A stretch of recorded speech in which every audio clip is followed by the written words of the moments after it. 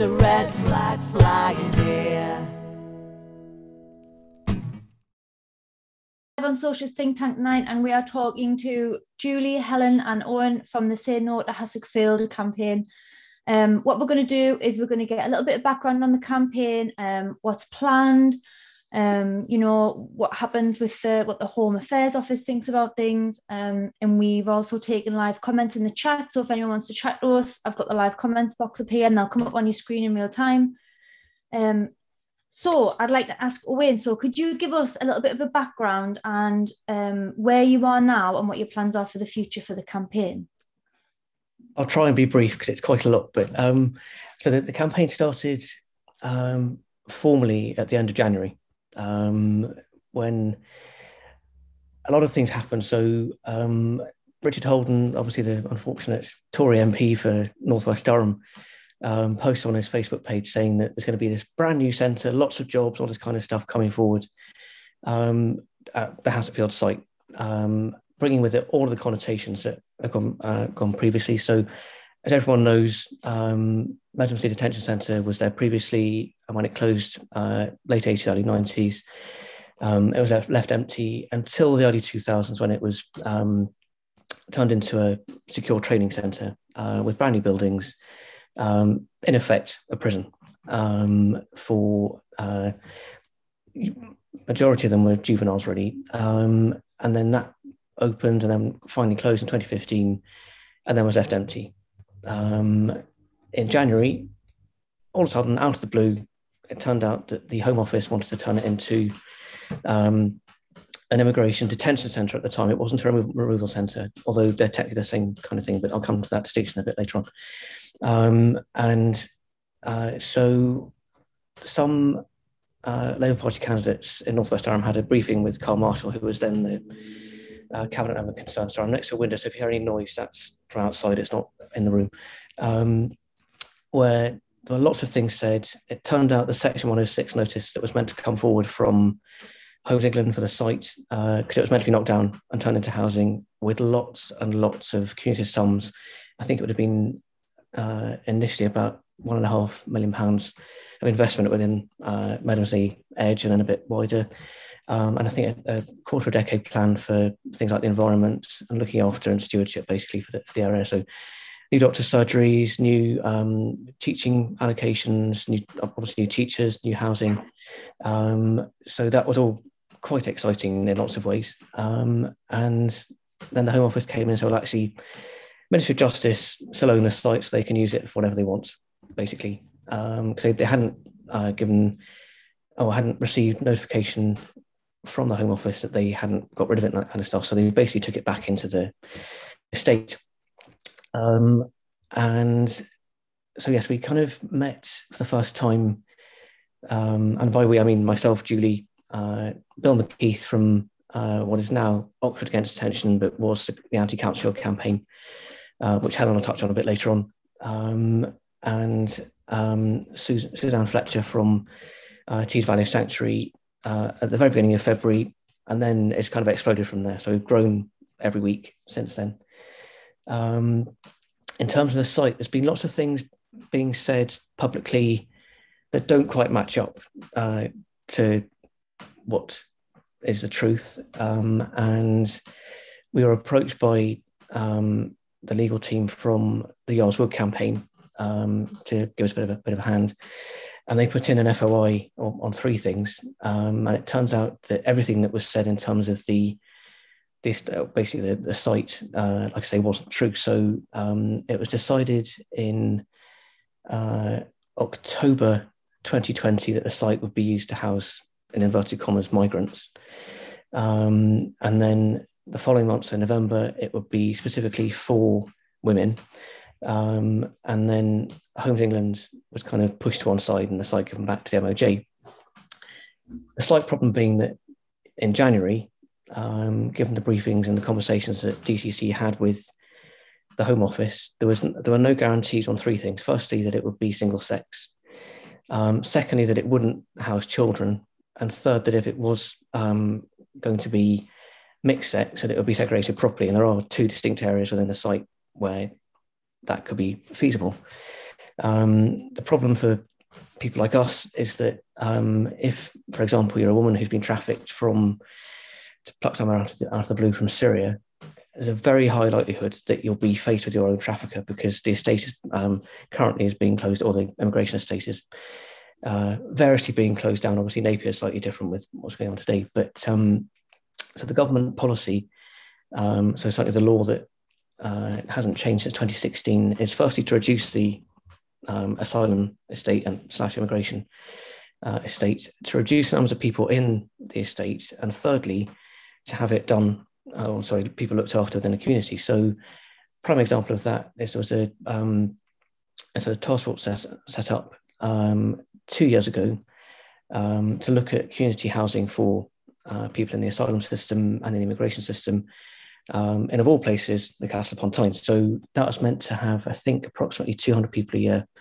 to go through it. So they'll be in the community, looked after by people who wanted them to be there, as their friends, as their neighbours, and potentially working as volunteers in cafes. So a good example is in Glasgow. So there's a place there that is specifically for women who have either been through the migration system or have been trafficked, are then given a volunteer job in a cafe. So a similar kind of idea, basically, in council. So that was meant to have, like I say, nearly 400 people go through it by the end of last month. And that's been very quietly closed down and only had 20 people in it over the last 18 to 24 months. So not only is the government policy to reduce the estate, but they're going against what they promised. And every time we've pushed a bit, and I mean on very simple things. So the Ministry of Justice put up 2 very large signs at the entrance to the prison, which Owen Temple, who's on our core group, noticed were a bit bigger than the average or normal sign to say what was going on.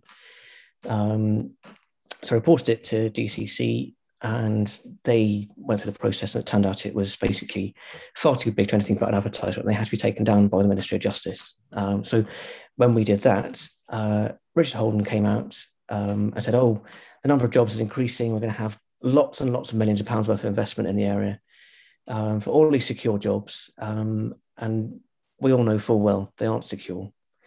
And he promised also on his, I think, in March, he would advertise jobs at the site on his own MP's Facebook page, and that hasn't happened. So since the end of March, middle of March, they've advertised for a centre manager, and the initial advert actually said there are no requirements for qualifications at all.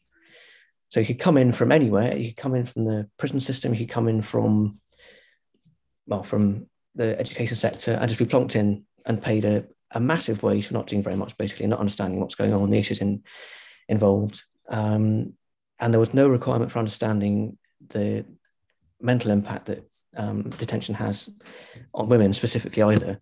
And that went out on, I think, a group that sort of linked with us on their social media, and then that was deleted.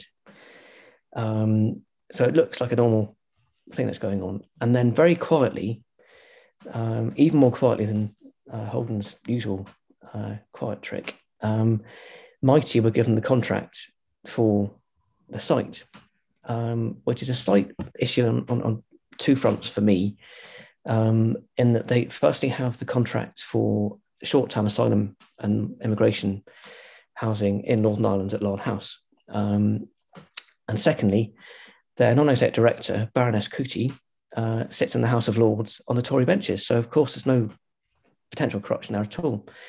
And then there's another sort of slight tangential issue, really. If you look at the local politics that's going on, obviously with the change in the governing, coalition of chaos, as it were, on DCC that's come in, one of the current or new cabinet members, in fact, the one for equalities, ironically enough, Councillor Shield is a sitting councillor for Emergency and Ledgate Division.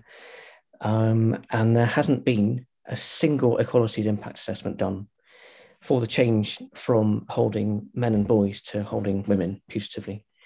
And a couple of people who've been involved with us have pushed on that with Holden's office. And also, I was a bit facetious at one point. Before he blocked me, obviously, he blocks anyone who asks a basic question. So I actually asked on his initial post, do you know if the T's and C's for the workers at the site will be better or worse, because it will be privately run, than in the public sector? And he replied saying, oh, I've got no idea. And so anyway, that's the one side. And then, so that now we went on, myself, Julie and Owen Temple were actually interviewed at the site about what's been going on. And what we're not saying is, which is what Holden is saying we are, is that we're not anti-detention in the sense that if somebody has been convicted, whether they're a migrant, asylum seeker, or whatever, of a crime that they've committed in the UK, they are dealt with by the prison system, not the immigration system. And that is what Holden is basically saying is going to happen. They'll be all criminals, they'll all be overstayers of visa and that kind of stuff, and they won't. I mean, basic point is they just won't. People will be dumped there. And Napier Barracks is a very good example. I mean, obviously it's a slightly different thing because it's all men, but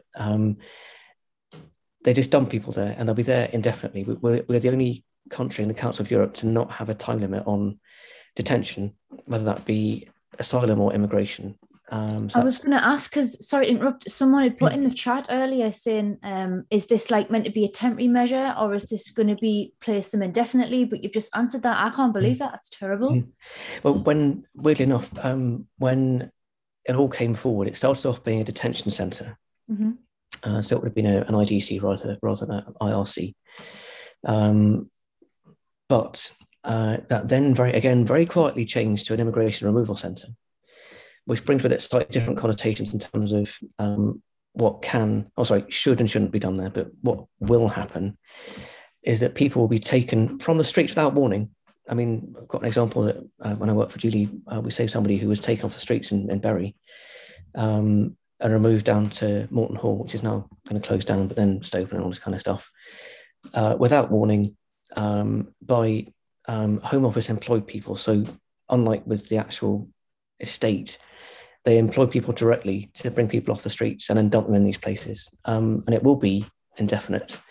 Because the majority of people, I mean, I think over 50% of people who successfully challenge their detention, whether they're men or women or children, and go to a judicial review, have their claim agreed to by the judge in front of them. And no matter what Richard Holden says about, activist lawyers doing all this rubbish and pushing against the Home Office and having a secure board and that kind of stuff, no matter what happens in a case, they get paid. They're not activists. They're there to apply the pure simple of human rights within the current law. So with the removal centre, you've got a slight, obviously with Mighty coming in too, and also the regional politics with Ben Houchen buying Teesside airports. And this is a personal opinion, not necessarily one of our group, but my real worry is that if on the 30th of June, when you've got European citizens who haven't applied for settled status and haven't had it approved, they can be removed from anywhere within GB and NI to any part of the detention estate, and then removed from the UK. And to me, it would appear that Teesside airport could be that airport to wherever, because we have no agreements with, apart from one, I think it's cropped up today, where they can remove people to anywhere, or from Europe to anywhere within the European Union or elsewhere. So in terms of the campaign, like I say, we're working with Duncan Lewis, or the legal team. I can't really go into details at the minute because things are still a bit fluid. So that's on one side. We're working with loads of different groups, whether that be national charities. So Women for Refugee Women have been really involved with what we're doing. Avid Detention, who got us involved with the APPG on migration, and they put in what they've been doing with us. All really local charities like Mental Health North East, West End Refugee Service, North East Against Racism, and all sorts of other people besides. And we've had a couple of people pick up in the EU more broadly on what we're doing as well. And I think because we've kind of got to this point where we're doing things like this now, we've actually got a much broader reach of people who we can get involved and that kind of thing. So we've just had a public Facebook page set up, which has been great because it's been much more about sharing rather than it being ensuring that we have the same message given to everybody within private group, we've got the website going, and it's suddenly become much more community based rather than just being you're given something by us as a group and that kind of stuff, and that's fantastic. So a bit of a whistle stop tour of what's been going on, but it's that there's tons I could add in, but I won't at the minute because it's quite complicated. So I think it's so important. It's so important that you've got this campaign going, and we've had a couple of questions in the chat. So we've had one that says, do you think prison overcrowding has contributed to this? So I think they're talking about has contributed to people being like lifted off the streets and dropped in and things like that. No, Helen, you can come in if you want. I was going to say, not at all. I think that we've got to separate out what's happening here.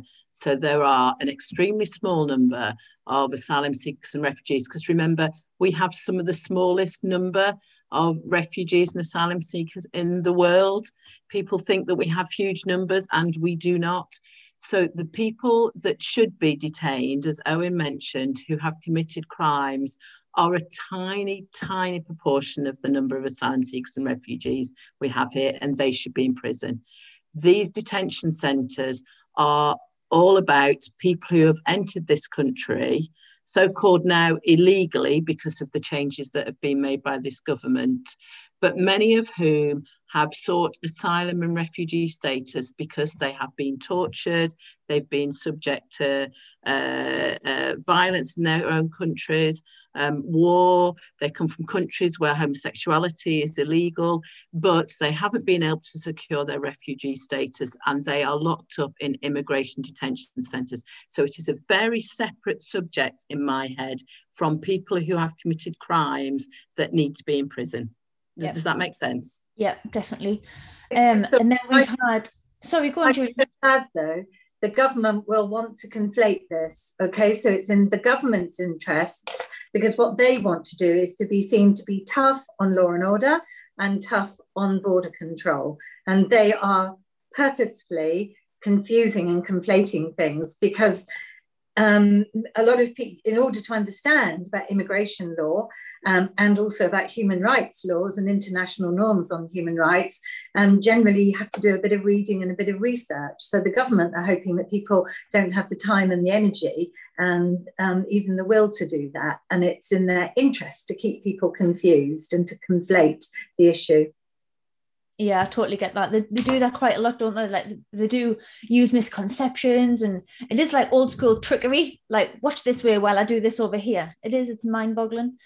So we've had another question. Anthony asks, I'll not read all of it, I'll paraphrase. Are the people in these camps, military or not, detained or the whole time, or can they go and like go to the cinema? Can they go and do their own shopping? Like, can they do anything like that? Or are they literally in the detention centre for the whole time that they're there? It's a type 3 prison. It's a category 3 prison. Let's call it what it is, okay? Mm-hmm. These people will be locked up. And if past history and experiences are anything to go by, they won't have access to a whole load of resources, which they should have access to. Will suffer all kinds of emotional and psychological problems as a result. Yeah. Could I just give a little bit of political context? Is that okay? Mm-hmm. Yeah. So I'm Julie Ward, and I was a Labour MEP for the northwest of England. I happen to live in County Durham, and I was on the Women's Rights and Gender Equality Committee in the European Parliament, and we actually did a report on the specific vulnerabilities of women refugees. So my committee did extensive research into how we need to take particular care of women refugees because of their vulnerabilities. And as part of that, I was involved in a delegation that went to look at best practice in terms of welcoming refugees, women refugees in Germany. And I use that word welcome because that's exactly what was happening. It wasn't arriving in this country and clap you in irons and lock you up and call you a criminal. It was actually a welcome. And there was so I went to Munich, and there was a centre there. It had been, I think it had been some kind of military establishment, but it was it was like housing. So it was kind of all the housing. And they made this incredible place with a school, with medical facilities, with open spaces, with parks. The women and families could get on trams and buses and go into the town. And they also created social housing on this site for people who were homeless and who couldn't afford rent. So they were doing some really good things socially for the existing problems. What we've got in this country is basically a hostile environment that started under Theresa May, and which has been ramped up increasingly by successive governments, and whipped up in the press, so that it stokes racism effectively in the country. And so what Richard Holden said, so anybody who wants this detention centre, this prison, what they talk about is, oh, that's what people voted for. They voted to have strong borders. They voted to kick out the illegals. And this is the language that they use. And it really plays into this rather horrendous racist agenda, which has been happening in our country ever since Theresa May sent those awful vans around telling people to go home. Yeah. I just want to also say how wonderful it is to hear the news today about Napier Barracks. Okay, Priti Patel has broken the law again, right? She is a lawbreaker, and she is the Home Office Minister, right? And she's a lawbreaker. And what she wants to do is to change the laws so that she can carry on breaking international law. And one of the things that I'm really, really concerned about is our place in the world. We do have a history of welcoming refugees. I am descended from Huguenot refugees, which is the first large wave of refugees that came to this country in the late 1700s, a group of French refugees who were persecuted for their religious beliefs. And my ancestors ended up in Nottingham, and they had lace making skills, and they contributed to the economy and the wealth of that city. And if you know Nottingham, you will know that there is a lace market there. Mm-hmm. So our country has historically been a country that has welcomed refugees. And in fact, we all have in our history, our family histories, our histories of migration.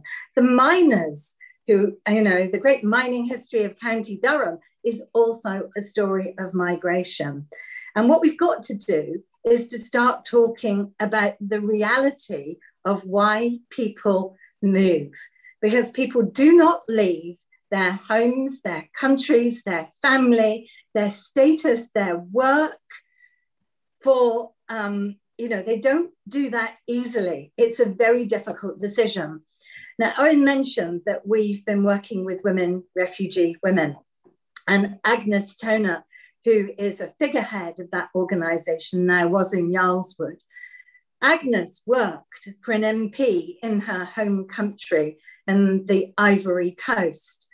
And the refugees who come to this country span the whole breadth of socio-economic background. We have professionals who are doctors, teachers, academics, business leaders, people that we need in this country to help us get back up on our feet again. The kind of people that my ancestors were, who brought those incredible skills to this country. And I think it's really important that we stop talking about people as illegals and criminals and start talking about them as people who are seeking asylum because they are fleeing violence and unsustainable lives. And I want to put unsustainable lives in there because climate refugees is also a massive issue now. We haven't got a grip on that at all, I have to say. And we don't, in fact, have a refugee crisis in Europe. We never have had a refugee crisis in Europe. We've had a crisis of solidarity. And yet we've seen some countries do so much more than other countries. And Helen pointed out, we take a very, very small proportion of refugees here. And so the government agreed to take some Syrian refugees, not very many. And it was pushed by people like Alf Dubs to take unaccompanied minors. And it had to be dragged, kicking and screaming in order to agree that, put a cap on it, and then decided just to get rid of the programme. So we do not play our part as an international partner in the resettlement, in the welcoming and the resettlement of vulnerable people. Women face violence on every stage of their journey. They are leaving because of violence. They are then subject to violence on their dangerous journeys. They may experience that many of them are fleeing sexual violence, and they experience even more sexual violence on the journey. And then they arrive in their destinations and they're subject to trafficking. Awful things happen at many of the borders. And then they arrive in this country and then they're treated like common criminals, when actually what they need is for us to hold out the hand and to be the sanctuary that we really, really should be. And whilst we're not in the EU anymore, we are still in the Council of Europe. And we are the only country in the Council of Europe, and that Council of Europe includes Turkey and Belarus, I might mention, okay, who are not doing very well on a whole load of other human rights issues, but we're the only country in the Council of Europe that uses indefinite detention. And I found a Human Rights Committee report that the Council of Europe had written in 2018 on alternatives to detention. And there are pages of suggestions of different ways of dealing with people while they wait for due process through the courts. And those alternatives would allow people to lead much better lives with families. I'll share the link for the report for those who want to look at it. But the report also talks about the cost of detention as well. And we have the most expensive detention system in the Council of Europe because we lock people up and it costs the taxpayer loads of money. So this is not even, good in conservative politics to be spending so much money when we are at the end of a pandemic facing, Brexit-induced economic fallout with the double whammy of the pandemic. So I think we have to attack the Tories on their own issues by coming at them with the evidence that we've been looking at in our campaign group. That's brilliant. And we've got everybody in total agreement with you in all of the comments. And I think personally, it's a massive oxymoron, isn't it, really? Like the Tories not bothered about their money. It seems pretty hard to believe. So we've had a question from Kat. Say something else. Yeah, of course. These contracts will be given to mates, to friends. Of course they will. Cronyism. Owen has already pointed that out. That's where these contracts are going. When will it, and I do understand, when will it stop? And I do feel like the campaign should just be the start of it. And I think if everybody hears about it more and catches the truth and isn't taken in by all of the shake-up of the lies and things, I do hope that more people help and do step up and say that it's not right. So we've had a question from Kat, and she says, do you think we can make that part of our personal collective submissions to the government's Women Health Strategy consultation? I'll read that again. I think you're talking about the new plan for immigration, and there was a consultation on that, and all the members of our core team, we did extensive, detailed submissions. I think mine was about 7,500 words long. Fiona Ransom, who works with us, who's an expert in immigration and asylum matters, did the research for us. She read the whole document and pulled it apart. And it's a very divisive document. And again, it does this deliberate conflation and mixing up of different terms. It uses and misuses statistics and asked yes/no questions or multiple choice questions, which were a trap to get people to agree with what the government want to do. I think we've got to keep up the pressure, actually. And even though that consultation has closed, there will be other opportunities for people to make their distaste known. Yeah.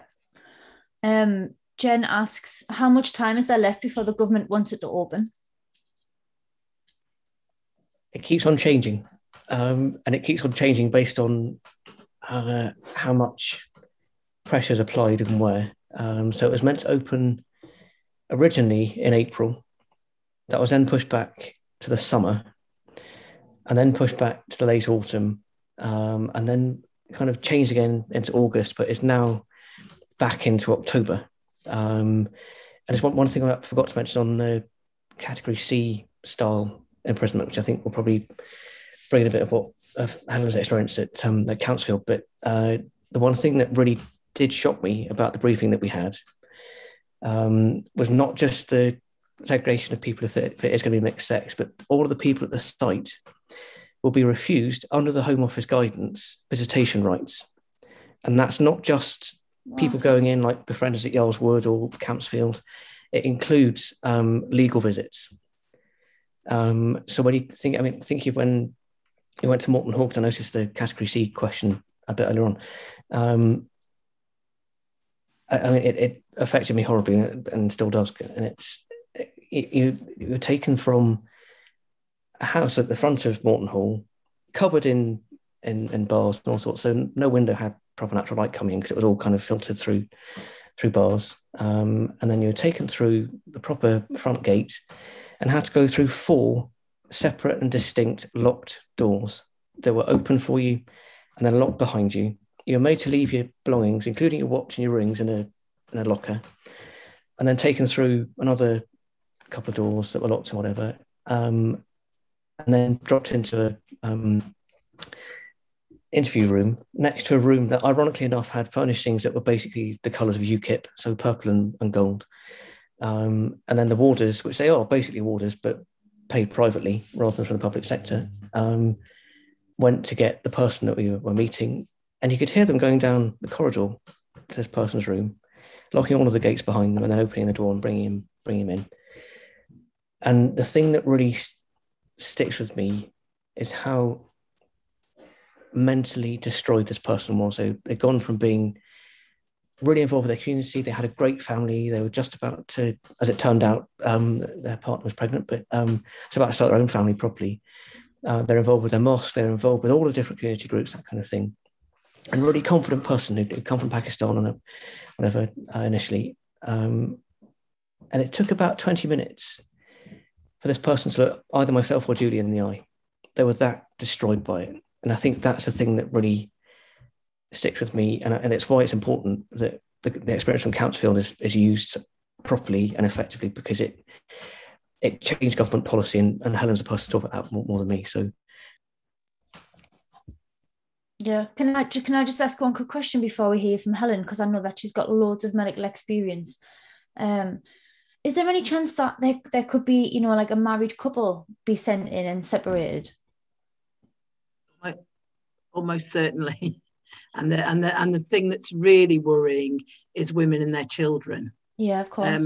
So it's in this country. So one of my most recent experiences is when I was still working as a GP in Gateshead, is we had families there who had been picked up twice over with young children who'd had a knock on the door at 4 a.m. These families sit there with bags packed with all of their details that they need to take with them by their front door. These are people living in your communities, often working in your churches.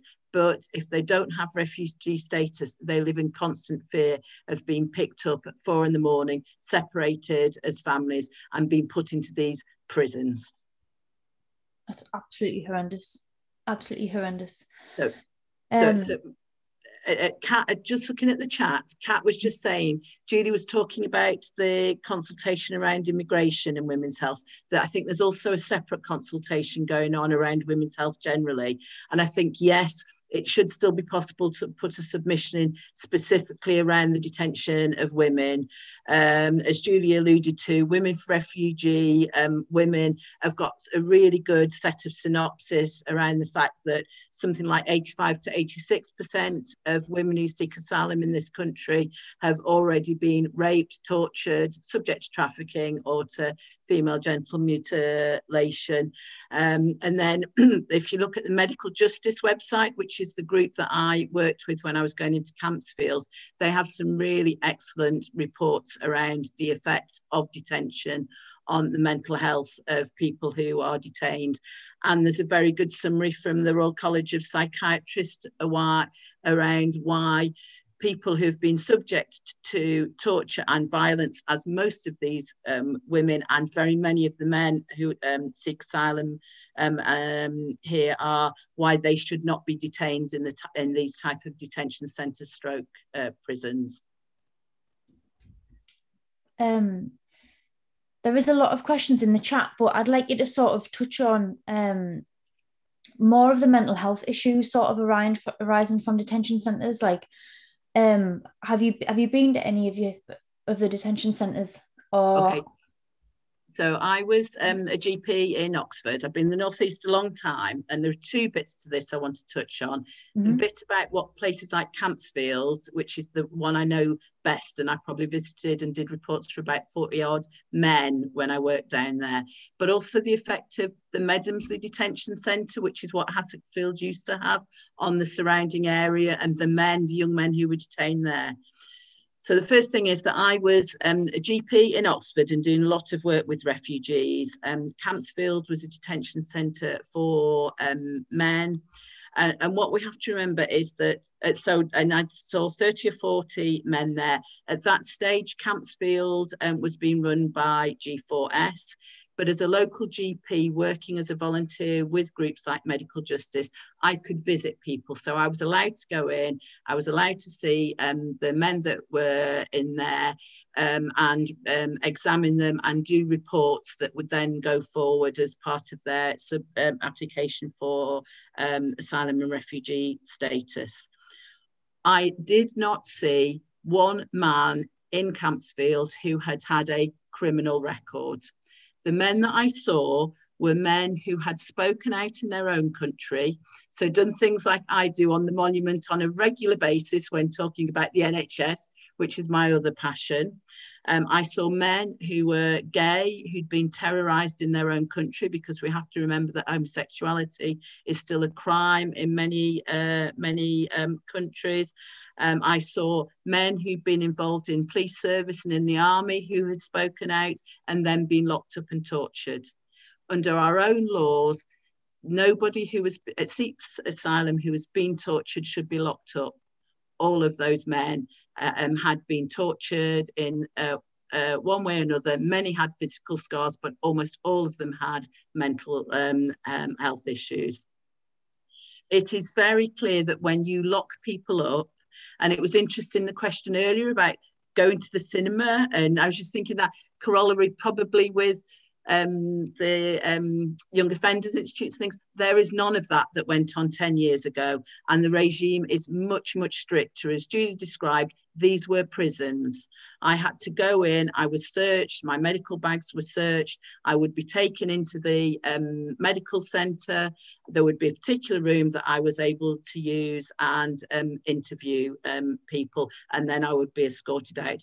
These men did not leave that detention centre once they entered until they were given bail or very occasionally leave to remain, or they were forcibly removed. And that's a whole other issue around what's going on about people being forcibly removed, which Julie touched on. And I think you're right around local airports being used.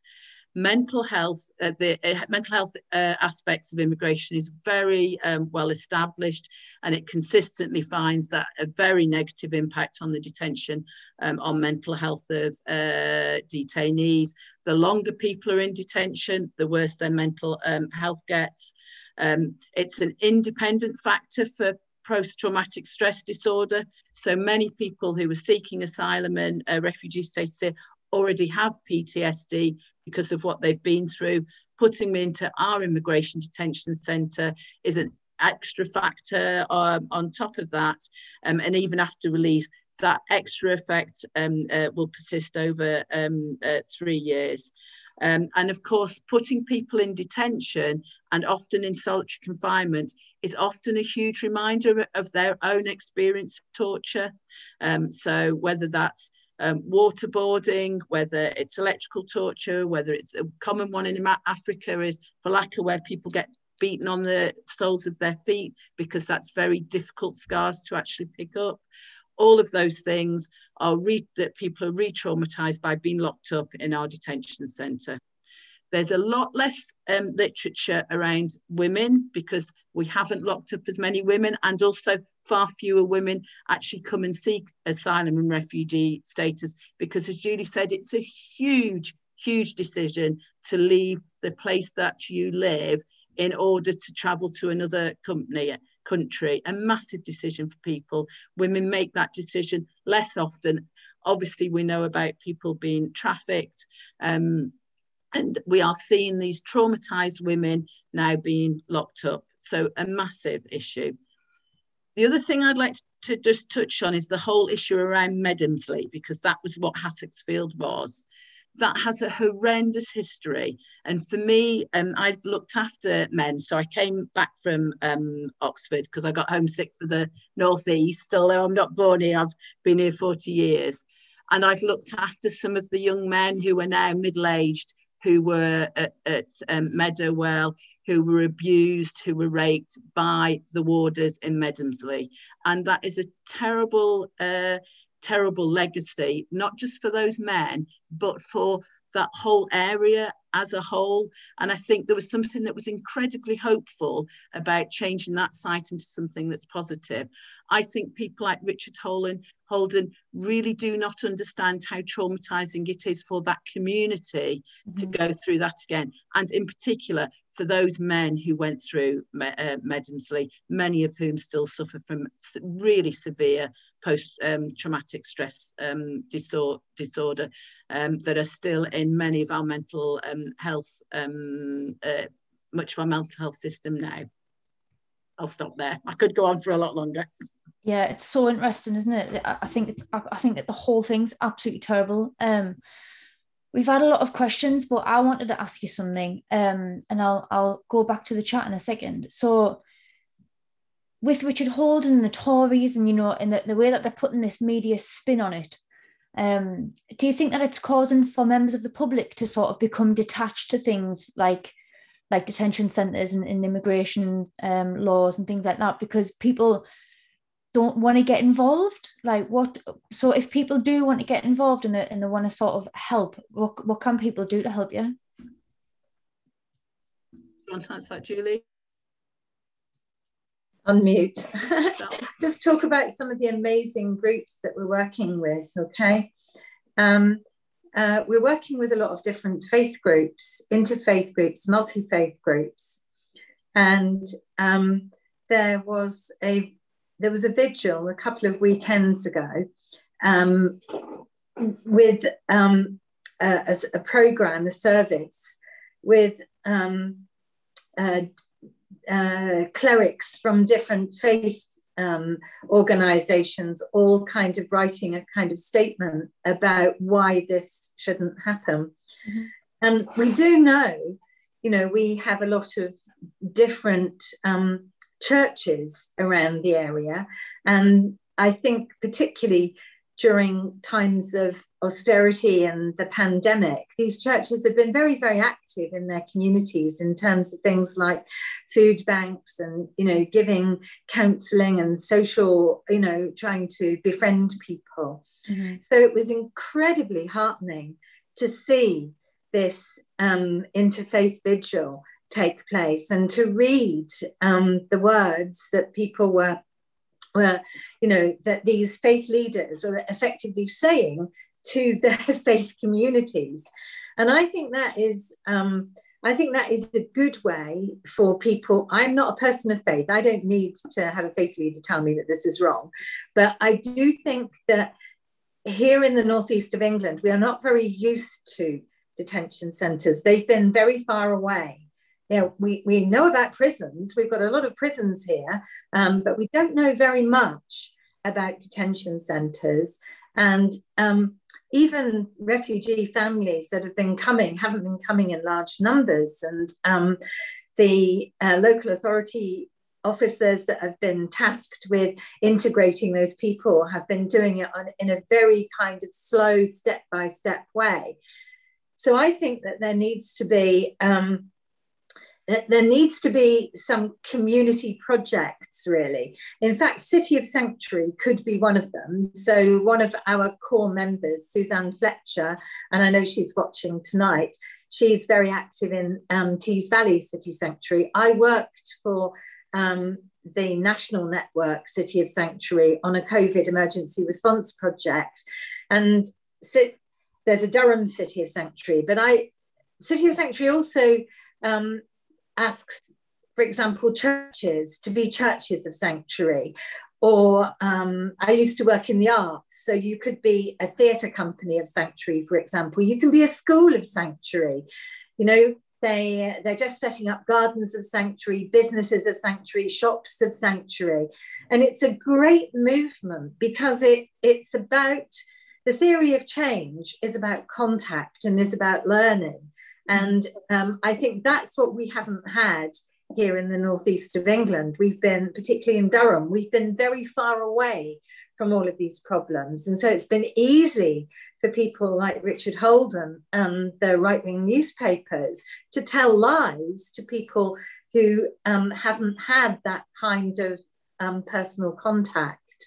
So if people are interested, they should look at the City of Sanctuary website. They should start thinking about the community groups that they're involved with, and they should see how they can begin to establish these places of sanctuary. And because when our government decided that it wasn't going to do its fair shouldering the responsibility of refugees that were fleeing violence and persecution and unsustainable lives, civil society grassroots movements like City of Sanctuary went, okay, the government says it's not going to give sanctuary, but we're going to make our city, our town, even our local authority, a place of sanctuary ready for when people do come. And I think one of the things that we could do, which would be quite challenging for the current administration at Durham County Council, is to suggest that the local authority becomes a local authority of sanctuary, okay? And I know several that have already done that. And that would be very testing, actually, wouldn't it, for some of the people now who've got themselves elected to be public representatives because of the pressures there from the church and from the schools and the teachers and the students and businesses, and a whole range of different people from different walks of life. Actually, what would they turn around and say? We're not going to be a local authority of sanctuary. We don't want to do that. I think it's a very compelling offer, actually. And if we could get more involved in that, then I think we could win the argument, actually, which is what we need to do. We need to win the argument so that when Richard Holden posts his horrible stuff on his Facebook page, there's a lot of people who are telling him that he's lying. And there's a lot of people saying, actually, you don't speak for me and for us and for our children. It's a great idea. I'll take it to county. I think it's a great idea. And we've been looking at ways to engage, like in our area, we've been looking at ways to engage like the age of kids where there doesn't seem to be anything for them, like sort of 13 to 16-year-old types. And me and John's been thinking about like, could we maybe have a garden, like a community garden or anything like that? But I think if we did something like a garden of sanctuary, or try and did like a community of sanctuary, I think that would tie in really well. I'll definitely press it. Like, I think it's a great idea. I'll speak to you more about it, Julie. It's really good. There's also Refugee Week coming up as well. And again, that's a great moment to remember all the incredible refugees who've made our country what it is, who are patriotic British people who were welcomed here, and have been inventors and business people and leaders and innovators and, good people who've contributed. So look for Refugee Week as well, and the amazing events that will be coming up. And actually, if people just start to understand about that, what I was talking about earlier about patterns of migration, and and understand how this is normal human behavior. It's in your instinct to take care of yourself and your vulnerable family members, isn't it? That's a natural instinct. We would all do that. Yeah, I do. I do think that sometimes people need to take almost like a second look on it. Like, it isn't just about you, it's about everybody. And as someone in the chat earlier put, any one of us could find ourselves in that situation, and can you imagine being torn apart from your family? Like, I do think that we need to think about that in a sense of look after everybody and treat someone how you want to be treated. Sorry, Owen, I cut you off there. Yeah. Can I jump in just very quickly? There's loads of different things that cropped up in my mind, but one thing that has been quite interesting, and obviously we've been talking about Richard Holden as the MP and that kind of stuff, because that's unfortunately what he is, but his language has changed very subtly recently, and it's moved away from pushing the jobs line, pushing the money, pushing that kind of stuff, to, it's all opposition activists. So he's lumping all these people who are against detention for asylum seekers and immigrants into this one category. And at the same time that appeared, we had Renee Kassan, which is UK's Jewish human rights charity, come forward and say, look, we want to help you. And I mean, not to kind of go into the ins and outs of the different traditions within the Jewish faith, but within half an hour of them getting in touch, they'd managed to link together the ultra-Orthodox community in Gateshead with the Liberal and Reform community and Rabbi Sybil in Jesmond, which I think, from what Rachel Vogler, who's their organiser, said, was a first. These people have come together because of what the government are doing. And so lumping all of us together as opposition activists or the usual people is really helpful. So we can go and be in the community, that kind of thing. But there's a couple of things that Helen mentioned about the community at Bedhamsley. That one person who has requested to remain anonymous got in touch very, very early on, I think it must have been middle of February, and said the moment that he heard that that the site was going to be reused for detention, his nightmare started again. And so he had to go into his own community. I mean, he lives in Glasgow now, of all places. But he had to go into his community to find safety, and people welcomed him in because he was frightened more than anything else, because people might experience the same kind of thing. And I think because that's what's being promised, there's lots we can do together as individuals, as groups, or as people who are connected more, even globally, and very simple things. So whether that's with people of faith or not, but it is quite interesting that he's pushing this sort of opposition activist line. And the one thing he hasn't mentioned, and we've actually not mentioned so far, is that County Durham I mean, bear in mind it's what 1,100 square miles, give or take, the actual size of it by geographical area. It has the lowest number of suitably qualified legal representatives in the country.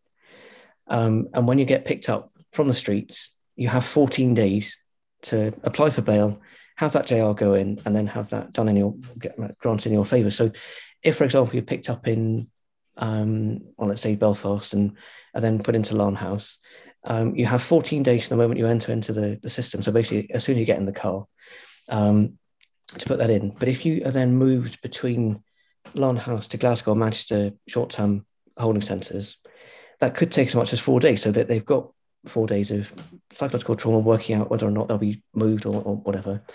And then you will then move from Glasgow or Manchester to Hassocfield.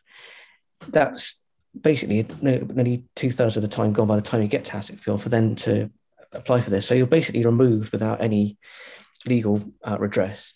And the thing that really disturbed me beyond the case that we had was that they would use that threat of a flight out of the UK to keep people as a supplicant to the system, not as somebody who has been physically or mentally damaged in the process of arriving in the UK, whether that be through torture or whatever.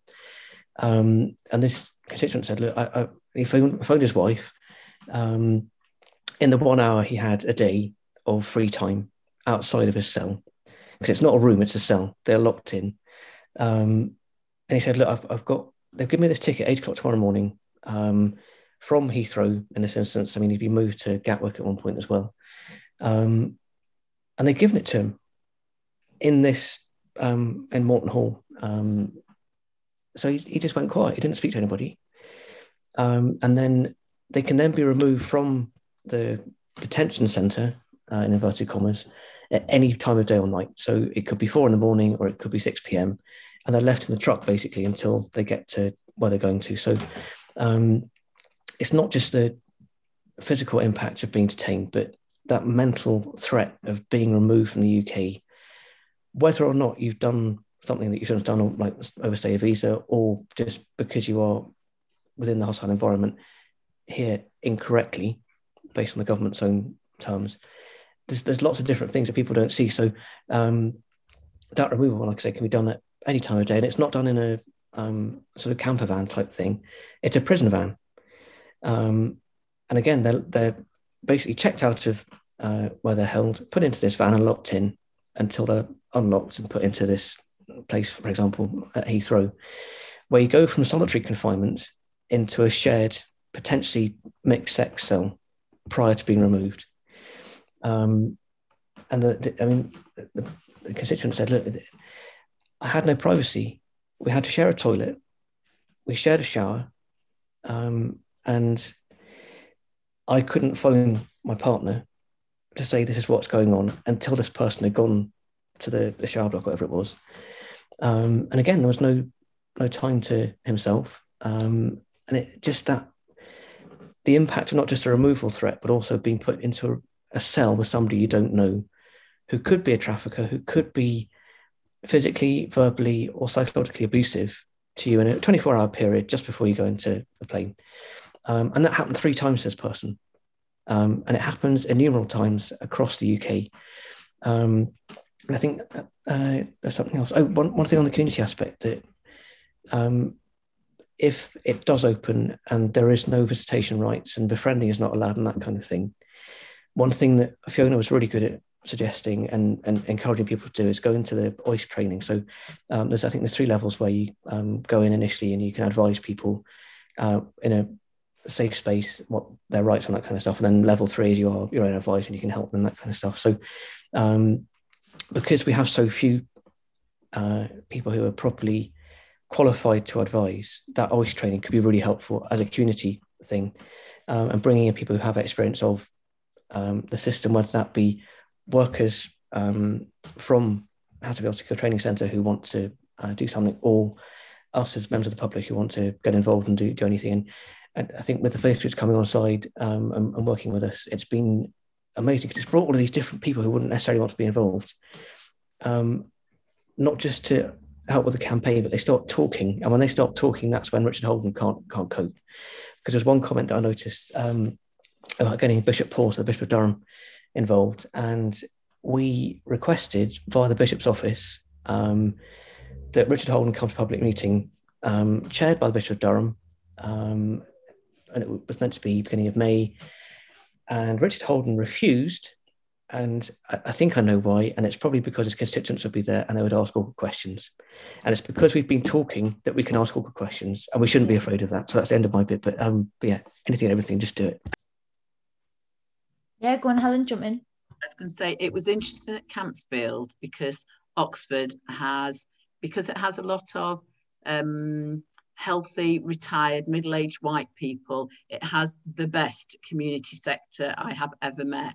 That Oxfam is Oxford Against Famine. So around Campsfield, there were lots of different voluntary sector groups. And so if somebody arrived in Campsfield, we're talking 10 years ago, where there would be at least 3 different groups that would be notified, that would then get support into that person, would try and get them legal representation. It was recognised within Campsfield, and the staff were aware that they needed to ensure that people had been notified.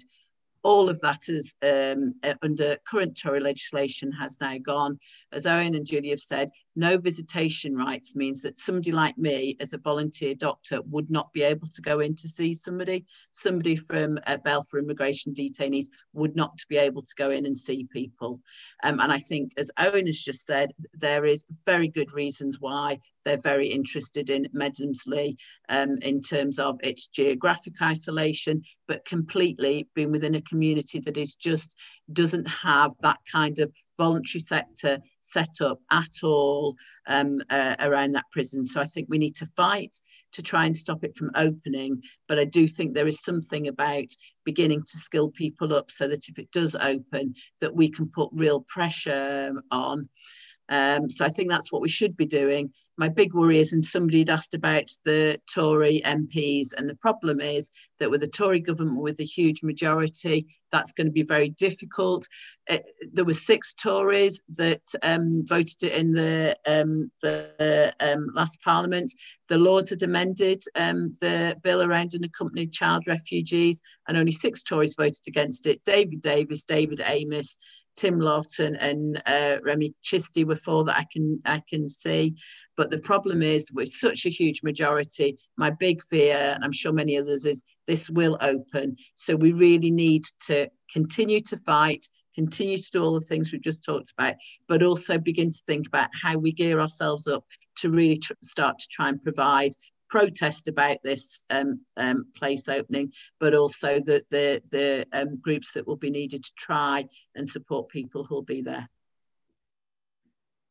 That's great, thank you. The other thing what I found earlier on, because I was just going on your website again, so I'm going to drop the website into the chat, and I love the section that you've got. You know, what can you do to help, and then you've listed Richard Holden's contact details. So if any of our viewers or members want to contact Richard Holden and tell him what you think about the No to Hassocfield campaign and whether you agree with it or not, I'll drop the website in now, just so you all can engage with him and tell him what a wonderful idea it isn't.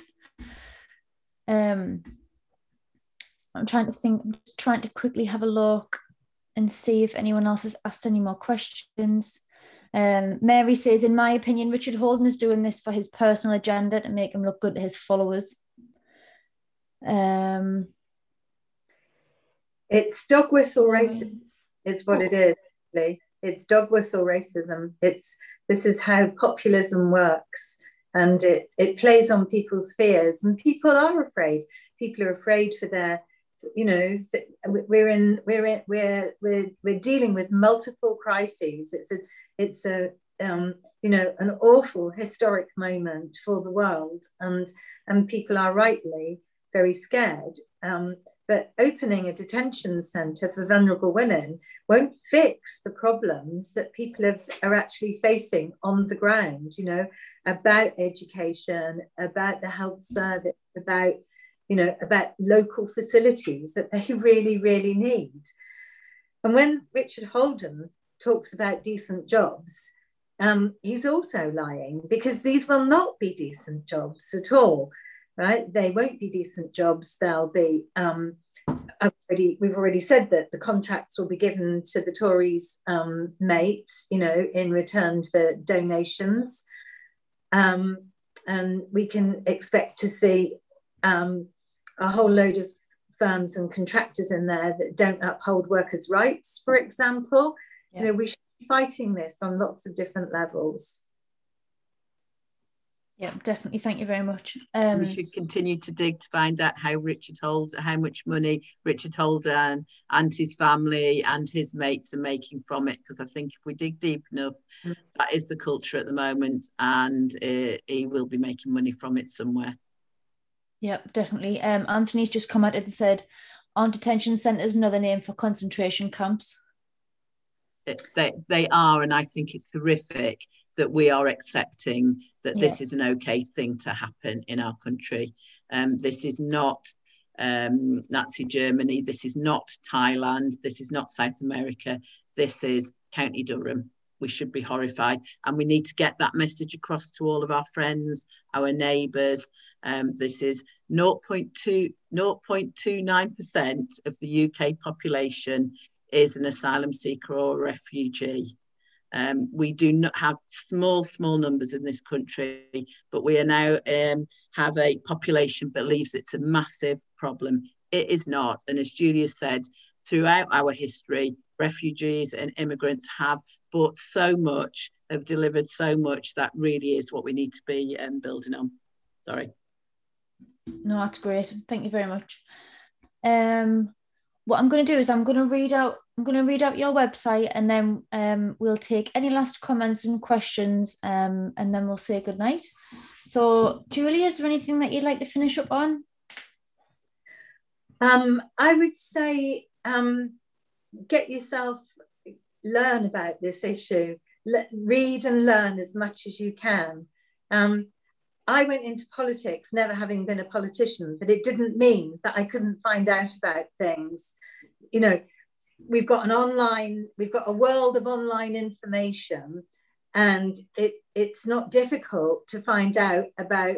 I'm interested in human rights norms, and I did a lot of work on human rights when I was an MEP, and I'm so proud of the work that my office did and the work that Owen did when we took on cases to stop people being deported. But I'm a theatre maker, I'm a poet, but I care about people and about human rights and about vulnerable people. And I just made it my business to find out about, you know, what are the norms. There's also the UN, so the United Nations also has a convention on refugees. And the current Secretary General, Antonio Guterres, who used to be the Prime Minister of Portugal, actually, and he's a fantastic Secretary General, and he is working in very difficult circumstances, you know, when we've got countries like the UK that's not really playing ball, you know, wants to do a lot of things unilaterally as opposed to multilaterally. But it's not difficult to find out about the different charters and conventions that we have signed up to, and the different organisations that we are party to, which is why I talked about the Council of Europe. And once you start to look and you see where we are as a country, you know, moving further and further and further away from that position as a country that stands up for human rights, I think it's very, very concerning. So this is a time I've discovered over the past year in lockdown, you know, it's been a time of education for me. You know, I've had, you know, it's difficult to do things, to meet people, to go out, but actually there's any number of really interesting online events and different online campaigns, and what you're doing here today with the Socialist Think Tank, where we can learn and skill ourselves up and be ready for the fight that's coming. Because as Helen pointed out, sadly, the Tories have a huge majority, and they're rewriting the new plan for immigration so that Priti Patel can do what the hell she likes, and she won't be breaking the law because she'll have made new laws which put people at even more risk. So this isn't, I think for me, we're fighting Hasekfield, but we also have a bigger fight on our hands. And that is about the Tories' ongoing hostile environment that they have created against anybody who is other. Totally agree. I totally agree. I think it's everyone's business, isn't it? I mean, I would definitely hold my hands up and say I'm not the most educated on detainment centres or immigration centres or anything like that. But the minute you start reading about it and the minute you start actually talking to people about it, it's horrendous. And it is about not listening to the media and just going and speaking to people. Owen, is there anything that you'd like to end on? Just a couple of things. The barrister that we used, in inverted commas, in 2019 is on Twitter. And if you ever need any, or if you've got any questions or you want to know what the process is for judicial reviews in terms of what goes on, Jane Haybrook lives down in London. I think she's in Jeremy Corbyn's constituency. She's amazing. She'll answer any questions you've got, whether you think they're silly or too complicated, and she'll come back with with loads of different things. So follow her. She's Zero Calamity on Twitter, or Cremon Communard with the hashtag activist lawyer, which is great. And also, I think finally, one of our biggest supporters from the start has been Alf Dubs. And I'll finish on this because the one thing that he said that is really important, and as Julie just said about the different treaties that we're signing up to, is that no one is illegal. And we can't forget that. No one is illegal. Yep, great. Helen? And I would just say that I think, despite the majority, I think Hasekfield is something that we could stop. I think there are so many things here, and this is a potential fight that if enough people get involved, if enough people question Richard Holden and what is going on and give it publicity, I think it is something we could stop. And in a time when it feels like there's so much from the left, it feels like we can't change at the minute. This is a very active campaign that it is absolutely worth getting involved in. And one of the things that keeps me going is one of my overriding memories at Campsfield with Medical Justices had worked with a couple of guys that we managed to get bail for. And I went from seeing them in a cell in Campsfield to the following week, them being in Parliament with us, actually speaking to Alf Dubs and a whole group of other MPs and talking about their story, and going from being prisoners to being proud men who had been tortured in their own country because they'd spoken out against the policies. And there they were in our House of Commons. It was such an amazing moment. And then we went to the pub afterwards and they just loved every minute of it. And for me, that was the whole humanity around, as Owen has just said, nobody's illegal. These are people, and almost all, certainly all the ones I've ever met, of people who can't asylum and refugee status, leave their own countries because there is something terribly, terribly wrong in what is happening there. So it's believing the humanity, but also I do think that stopping us from having this detention centre is something that's winnable. So please do educate yourselves, but have a good look at those things you can do. Please question Richard Holden. Yeah, definitely. I've dropped it in, and I've just seen that Laura's dropped his email address in as well, so it's available. I don't know if you're aware, just to end on something. So there's a couple of people in the chat talking about I'm a Lib Dem. Thank you for letting me listen in. I haven't disagreed with anything that the panelists have said, and she wants to say that she's glad that this is a cross-party campaign for everybody and all parties to be involved in. Regardless of their political background. And then someone else has commented and said, well, when it comes to treating people as we would wish to be treated, party politics doesn't really come into it, and we should, treat humans humanly.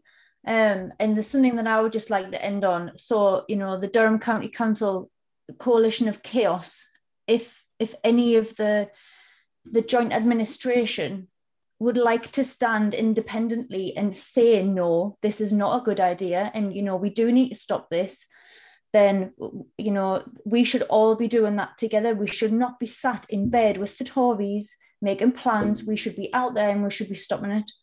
I just wanted to bring it up because it was like teetering around in the chat. And I just think, you know, if we're gonna talk about it, we might as well talk about it properly. So, but I will definitely be in touch, Julie, about some sort of city of sanctuary idea. I love it. It's really good. So I'd just like to say thank you very much for you all for coming on. If you want to go to the No Hassocfield website, I've dropped it in the chat a couple of times, and also feel free to email Richard Holden.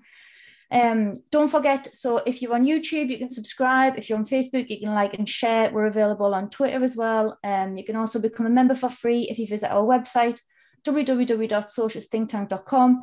And we'll say goodnight to the members and the viewers, but if everyone could just stay on the line, then we'll say goodnight as well. Okay, so thank you very much for everybody for watching, and we'll see you soon. We'll keep the red flag flying here.